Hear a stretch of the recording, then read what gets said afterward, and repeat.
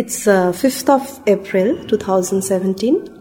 I'm Rajeshwari Ganguly Banerjee in conversation with Pandit Santosh Banerjee at his Kalighat residence.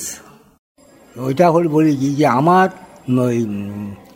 ছাত্র ছিলেন পঞ্চকোটের রাজা, তো আমাকে ধরলো যে আমি বেগম আখতারের গান শুনবো। তো রেকর্ড সবসময় বাজলো। আমাকে গুরুজি রাজার নাম হলো ভুবনেশ্বরী প্রসাদ সিংদেও। ওদের স্টেট ছিল আজরাতে, ওখান থেকে পঞ্চকোট কাশীপুর গ্রামে, এখনও প্যালেস্টাইজ আছে। তো আমি বললাম ঠিক আছে, আমি চেষ্টা করে দিয়েছি। আমি তো ওস্তাদকে বলবো তবে চলো। তা আমাকে নিয়ে গেলেন ওনার বাড়ি, বড়ডোয় হোটেলে গাইতে এসেছিলেন। উনি খুব খুশি, আর যাবো, কখন যাবো? পরে রাত্রি 10টার সময় গাড়ি পাঠাও। তো উনি 10টার সময় এলেন, এসে গান করলেন, 14-15 খানা গান করে শোনার। আমি, রাজা, ওস্তাদ বাইরে বসছিলেন, আর দু একজন বেরিয়েই।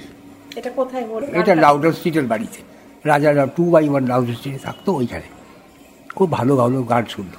তা বেগম আখতারের সঙ্গে আমার পরিচয় এইভাবে হয়েছিল। এবং উনি খুব ভালো একটা জর্দা খেতেন।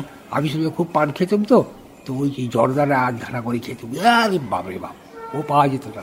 এটা মোটামুটি কোন সময় ঘটনা? ও এটা না ও ঠিক আছে, এটা 67-68।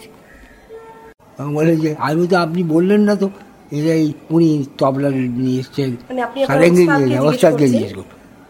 বলে ও কিছু না, তুমি ওর ব্যাগে 500 টাকা পড়ে না, আর ওদের 200 টাকা করে দিয়ে।